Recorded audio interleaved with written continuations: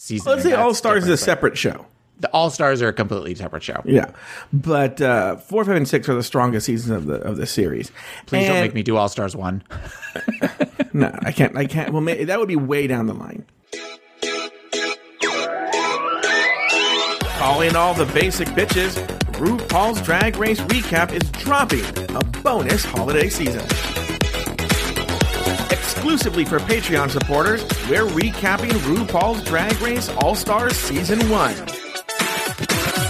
Bad news for everyone, 60% less Taylor. Good news for Joe, 100% more Twink.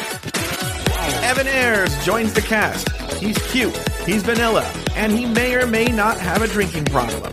Check your feed November 26th as we recap perhaps the worst season of RuPaul's Drag Race ever. So come on, Teletubby, teleport us to Mars!